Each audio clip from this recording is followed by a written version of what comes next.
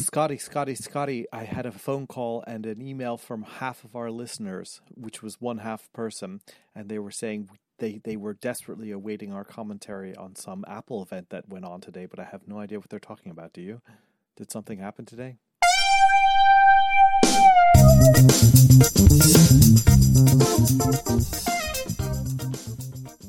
Well, I hope so, because we've gone back to our normal recording time, which means that... well, actually, it was yesterday for me. That's how early it is now here. Well, all right. Well, so what happened?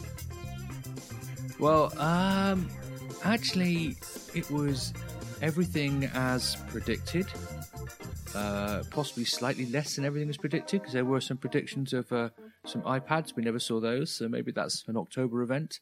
Yeah, it was done with Apple's normal slickness, but it was padded out to be so long. And what should have been, in my opinion, a 1 hour presentation was an hour and 3/4, something like that. I mean, watch Series 4, good update. It's going to stop you dying of a heart attack. But it didn't need 30 minutes to show you the new Breathe app and the new Breathe faces. iPhone, they were on for, I don't know, a long time, an hour and a half, to basically release a XS, which again, it's a normal S upgrade, fantastic new processor in it, upgraded camera, but basically, it's what you'd normally expect from an S upgrade. The new XS Max, which I have to say, I don't know about in the UK, but based on branding here, sounds like a feminine hygiene product. Terrible name, beautiful looking phone. Really firmly establishes the $1,100 as a normal for a phone. And then the the 10R, which is going to sell like hotcakes. To be honest, looks beautiful. I wish they'd made the 10 in all those colours, because they look fantastic. It's obviously with the LCD screen. So everything that the people have predicted, but we're used to that these days. It's been a while since Apple has surprised us. I think the last real big surprise we got from Apple with hardware. I can't remember. What do you think the last big surprise we got from Apple with hardware no one was expecting? I can't even think. I mean, software, they jumped us with Swift in 2014. I don't think anyone had seen that coming. But hardware-wise, I think it's been a while since we've been totally surprised by something that was coming.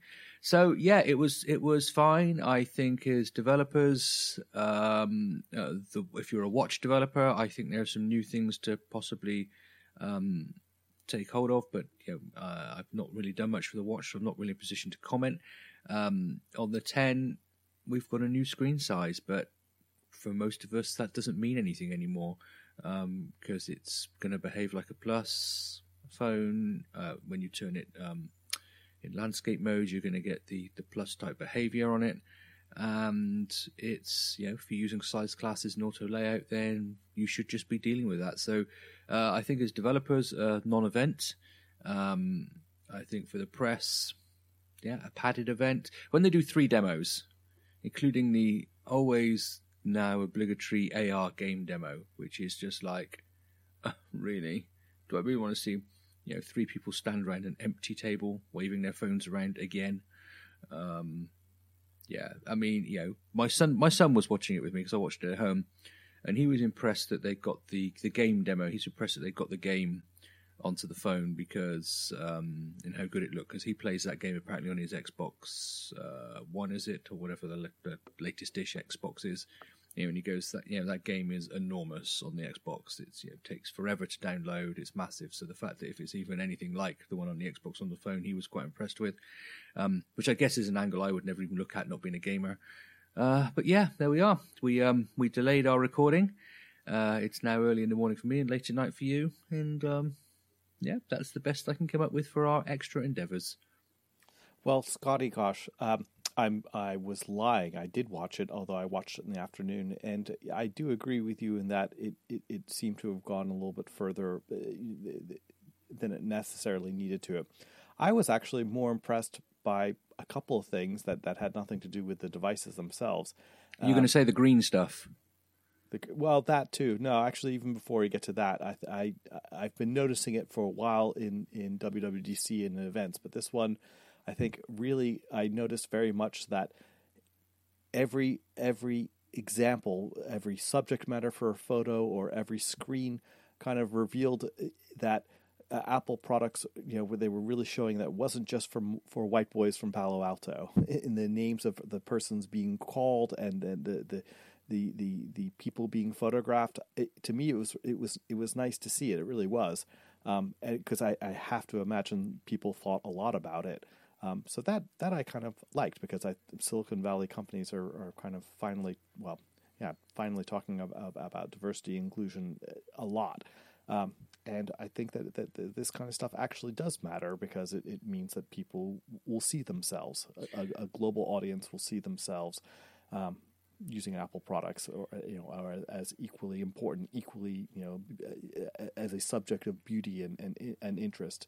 If you're taking photographs, for example. So I think no, I totally agree. I mean, Apple have been working on that for a few years now. That the diversity of the presentations. Not just the keynote, but I guess the keynote is the one that gets it. I guess the keynote is what gets all the spotlights. And yesterday, the diversity of the presenters, a far better representation of women, far better representation of people of color, is there. I think obviously Apple are making a very conscious effort about that, and it's nice to see people that. I wouldn't necessarily see are in those positions. Yeah. Well, I think let's put it this way: it's nice to see Betsy Diaz making a phone call rather than Johnny Appleseed. Yeah, that's true. I did think sometimes though yesterday, and this I'm not blaming the presenters for this. I'm blaming the design of the presentation. That they would bring on somebody else. I can't fully remember her name. Was it Kian? Can't remember her second name. Kyan. Yeah, from who is iPhone product marketing manager, I think, if I remember rightly. Sorry, and I have to say the first 5 minutes of her section was just repeating what Phil said, and then she. I don't know whether she chose this. Then she got the demos, so I think so. I thought she did her spot incredibly well, but her spot could have been totally cut, if I'm honest, because it was the demos and it repeated what Phil said. So you're wondering sometimes were they saying, "Oh yeah, we need to get someone else in on this, and we need to get someone else on this," and that affected it. I don't know. Well, maybe they could have just cut Phil. Sorry. Well, yeah, no, that would have been better. If she is head of iPhone product marketing, let her market the iPhone. That's great. I mean, because her presentation style was fantastic. So the green stuff, I thought that actually was important because I think that I was talking about it with some friends, and I think that from an ecological or moral standpoint, it's nice to reduce mining, just because so many of the minerals that are required for building these devices come from areas where the conditions in which they're mined and the kind of the nasty dealings of the governments that allow contracts for mining companies that kind of extract minerals and don't really leave much for the people living in the country. I think that's good, but I think that it's just kind of good hard-nosed business. So a lot of things with kind of ecologically minded decisions, you don't have to care about the planet or anything. You just have to be a good business person to realize that it's more efficient. So I thought that was good, but in a related matter, one thing you'd asked kind of last time, what would you like to see? And I'd said, well, it would be nice to have a low cost phone. So they don't really have that. But I did take notice of the fact that they said they've always had the given you the ability to take your old equipment and then they would kind of responsibly recycle it. But this one, they said, no matter what, Apple will give you the value for it. So presumably you can take your lightly used phone and get a reasonable value for it. They will then refurbish it. And so it seems to me that Apple's strategy is to kind of keep the high end, it keeps the high selling price, drop it down a little bit so you get kind of last year's it phone, the iPhone 10, the one that they're offering now is kind of as good, pretty much, right? If not better, because of a faster processor and whatnot. Maybe not quite as nice a screen, but a couple $100 cheaper. And then they still have the kind of prior ones. But if you're really talking about trying to get a phone that would be a $200 phone or $300 phone or less, presumably you would be able to take refurb phones, because if they've sold 2 billion of them, certainly you lop off, 1, 2, 3, 4, 5, whatever, up to certainly through 4. The 5s and 6, who knows? Maybe there's a significant number of those around that have already been manufactured and that can be refurbished and made available in developing markets, so that the entire low end, or kind of like let's call it the stepping stone devices for growing markets, won't be completely ceded to Android. So this was kind of an interesting way of doing it. I don't know whether that was part of their thinking, but it would be nice if it is. I would be surprised if Apple sell refurb phones. Oh, but they do. No, but they sell refurb phones that are returns from the 30-day right. and whatever policy. I can't see them selling a 2-year-old phone. A 2-year-old used phone. They sell a 2-year-old model. That was quite interesting. That I think you can now get an iPhone for, is it $449? But it's an iPhone 7, which is sensible, because the iPhone 7 is still a perfectly good phone. To be honest, most people with an iPhone 7, it's not like, other than maybe you might be having battery problems after 2 or 3 years, but that can be replaced. The iPhone 7 is a perfectly capable, usable phone for your average human being, without doubt. And you can now get one of those for $449. And it's interesting to see, though, I think the way Apple are doing cheaper phones is the 7 has stayed, the 8 has stayed, the 10 and the 10S. It will be interesting to see when we get the 11 or whatever it might be next year, if the 7 still stays and goes to like $349, and eventually we do end up with a $200 phone when the 7 is 6 models down or whatever. That'll be interesting to see. I guess from the developer point of view, one of the interesting things is it looks like the SE is gone. That wasn't on the screen. Now, I know the SE still supports iOS 12, so we still have to consider it. But if it's now dropped from the lineup, I'm wondering if the SE will not support 13, meaning that the SE, which is, let's face it, a design problem for us, getting things to fit on the SE screen, then the big jump up to the 7 is quite, it creates some design challenges. So I guess from a developer point of view, if the SE does drop off the things we have to design for next year, that will be celebrated by developers, I would think. Indeed.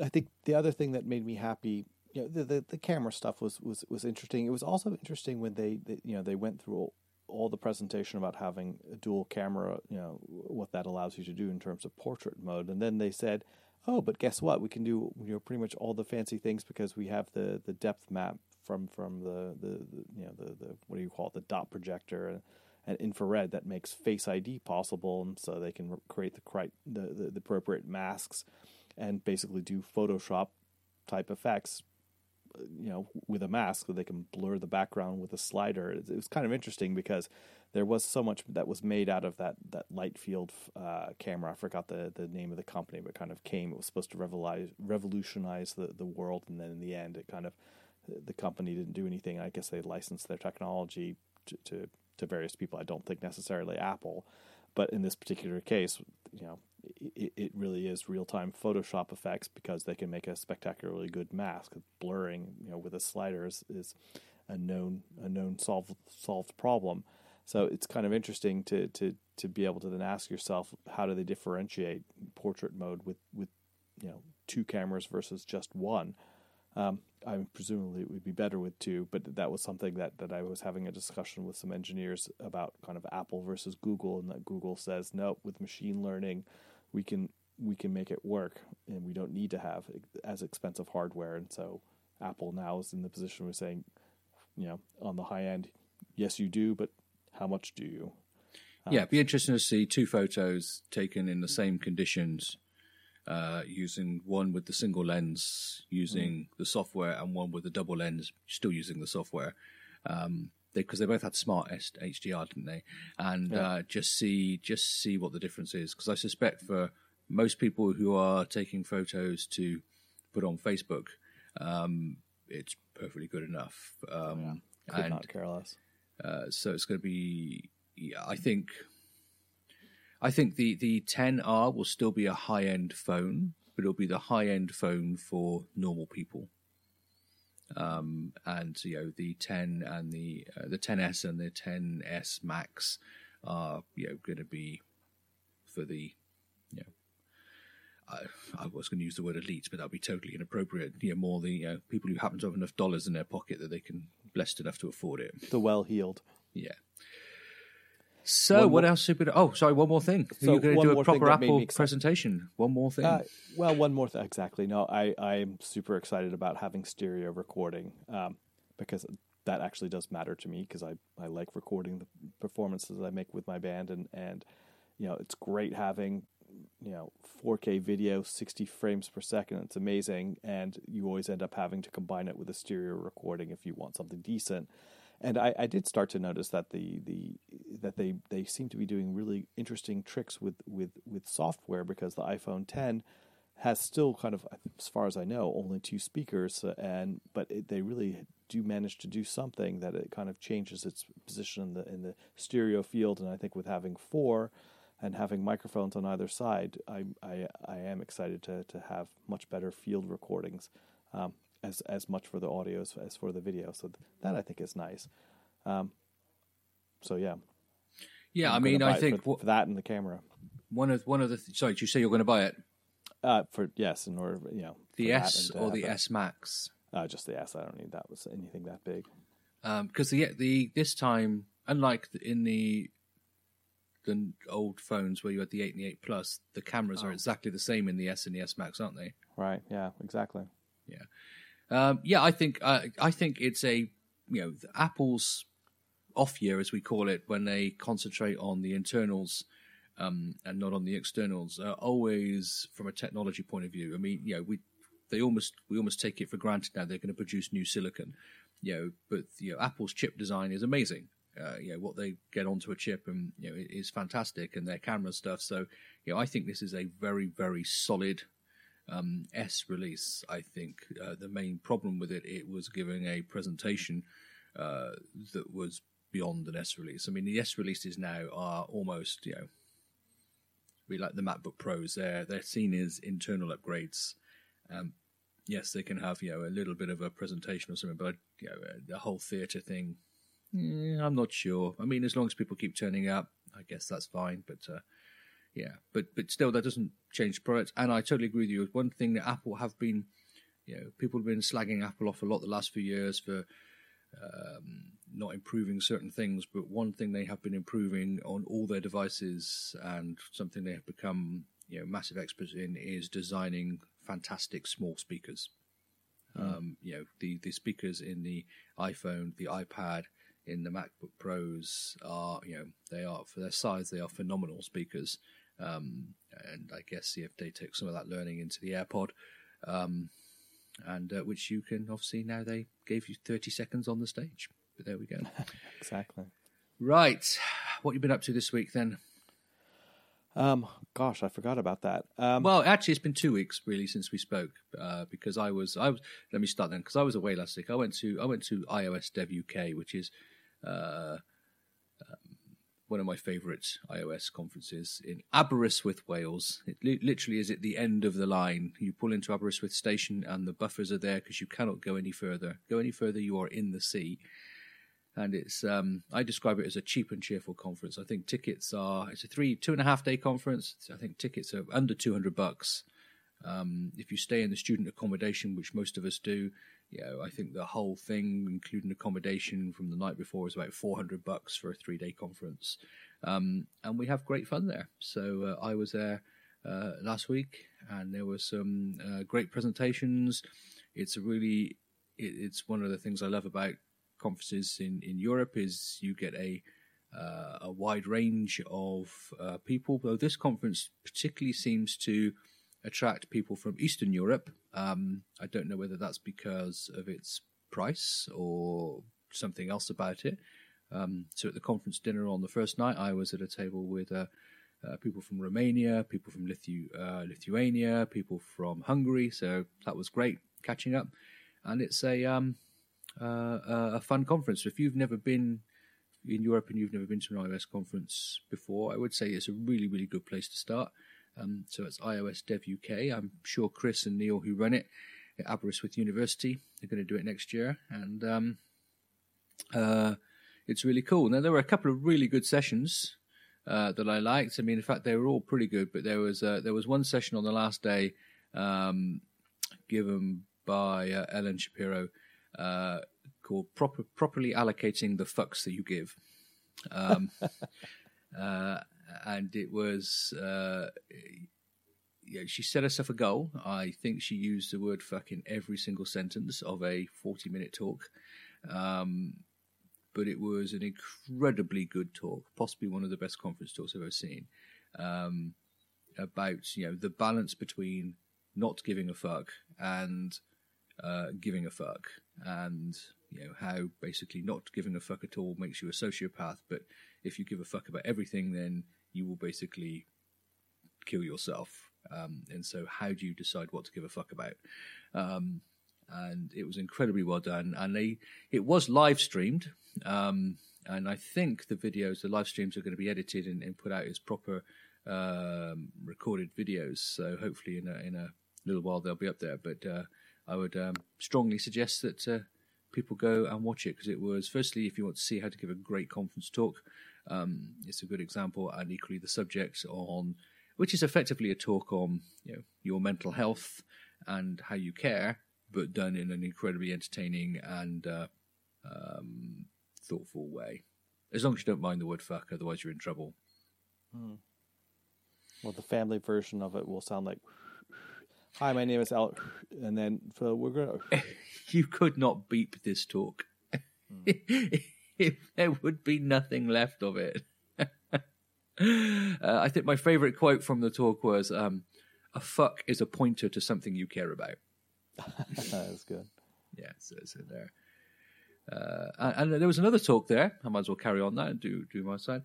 On day one about Vapor. Vapor is a server-side Swift framework. I was going to say similar to something like Rails, but it's probably not. It's not that extensive. It's more of a. It's probably lighter weight than that. I don't know enough web frameworks to really give it a comparison. But Vapor is now the Swift server group worked quite hard on something called Swift NIO. Which I know stands for something. It's an event-driven synchronous network application framework, effectively, that was part of the Swift stuff. Probably incredibly lightweight, and I think that is reasonably recent that was released as part of Swift. But what that has done is it's made the ability of Swift on the server to be, they've now got a really fantastic framework to build on top of, and Vapor is one of the in the top two of popular frameworks. I think the other one is IBM's Katura. I think maybe IBM Katura is a bit more established, but coming from IBM and aiming at enterprise people, I think it's more conservative in its development, whereas Vapor is more taking the Swifty approach of break everything and move forward fast. And there was a talk on Vapor version 3, which was quite interesting. So I've spent the last week since then playing with Vapor and Swift on the server. Now, obviously, I've done back-end, lightweight back-end development before, so I understand request-response scenarios and cookies and all this sort of stuff. So I have that advantage. I haven't been learning from scratch. So actually just being able to write this stuff in Xcode, have breakpoints in server-side stuff, it's actually been really cool. And I'm seriously considering trying using it for some things. Using it is giving me an appreciation for Docker. I've been trying to avoid learning Docker for a long time. To use server-side, to really write server-side Swift, you probably want to be using Docker, not because you need to run Linux to run server-side Swift, but the reality is you're probably going to be running it on Linux at the end of the day, and the foundation you get on Linux will be different to the foundation that you'll be running against in Xcode. I thought, so this is a nightmare, but there is a fantastic way of just having a Docker, I can't remember what you call them, instance container. There's a Linux setup and just running all your unit tests inside Linux just to make sure that they don't fail.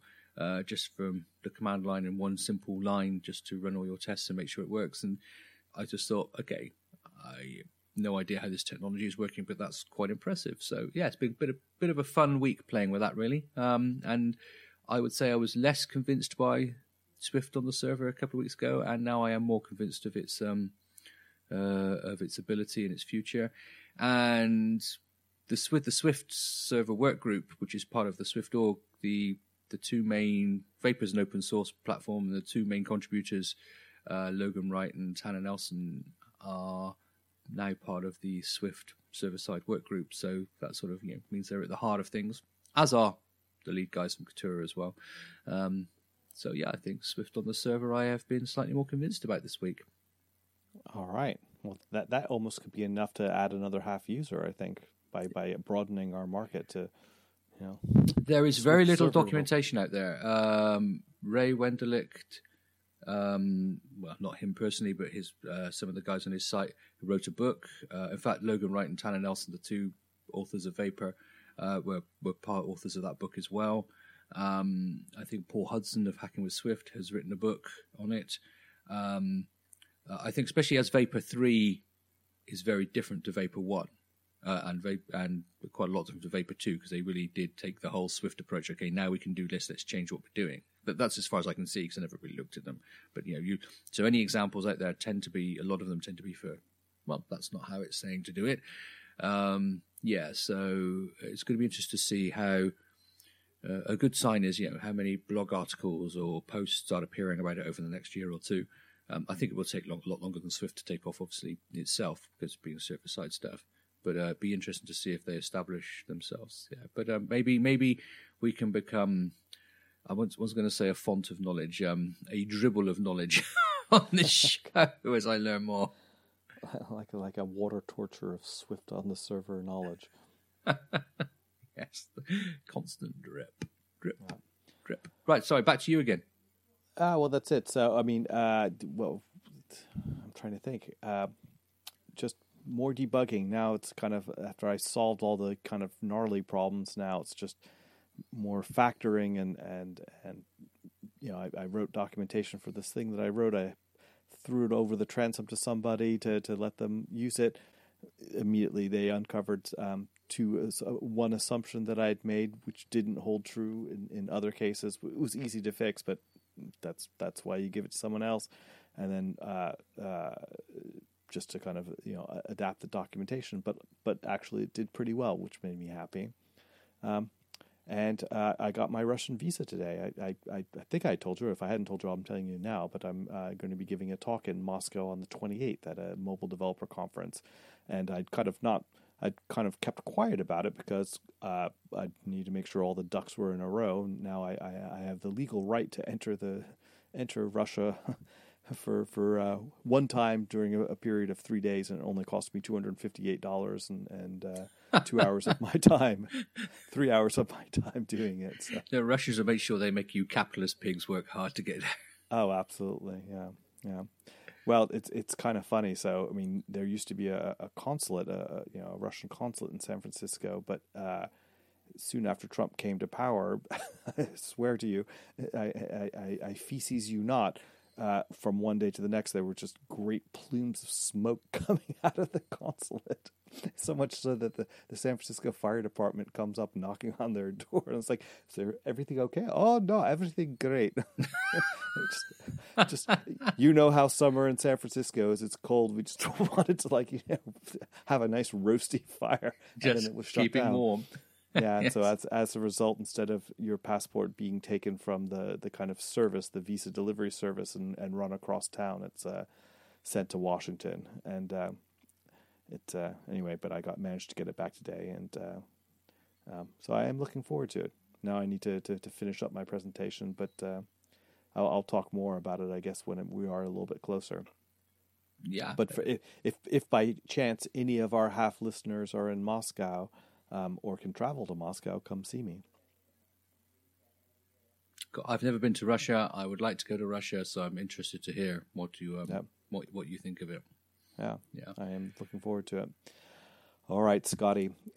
It's getting late for me, and it's early for you, and I know you want to go back to sleep. So, if people want to keep you from going back to sleep, how might they wake you up on the internet? They should send me a complete Twitter storm at MacDevNet on Twitter, or preferably they could speak to me on micro.blog, where I am Scotty with a Y.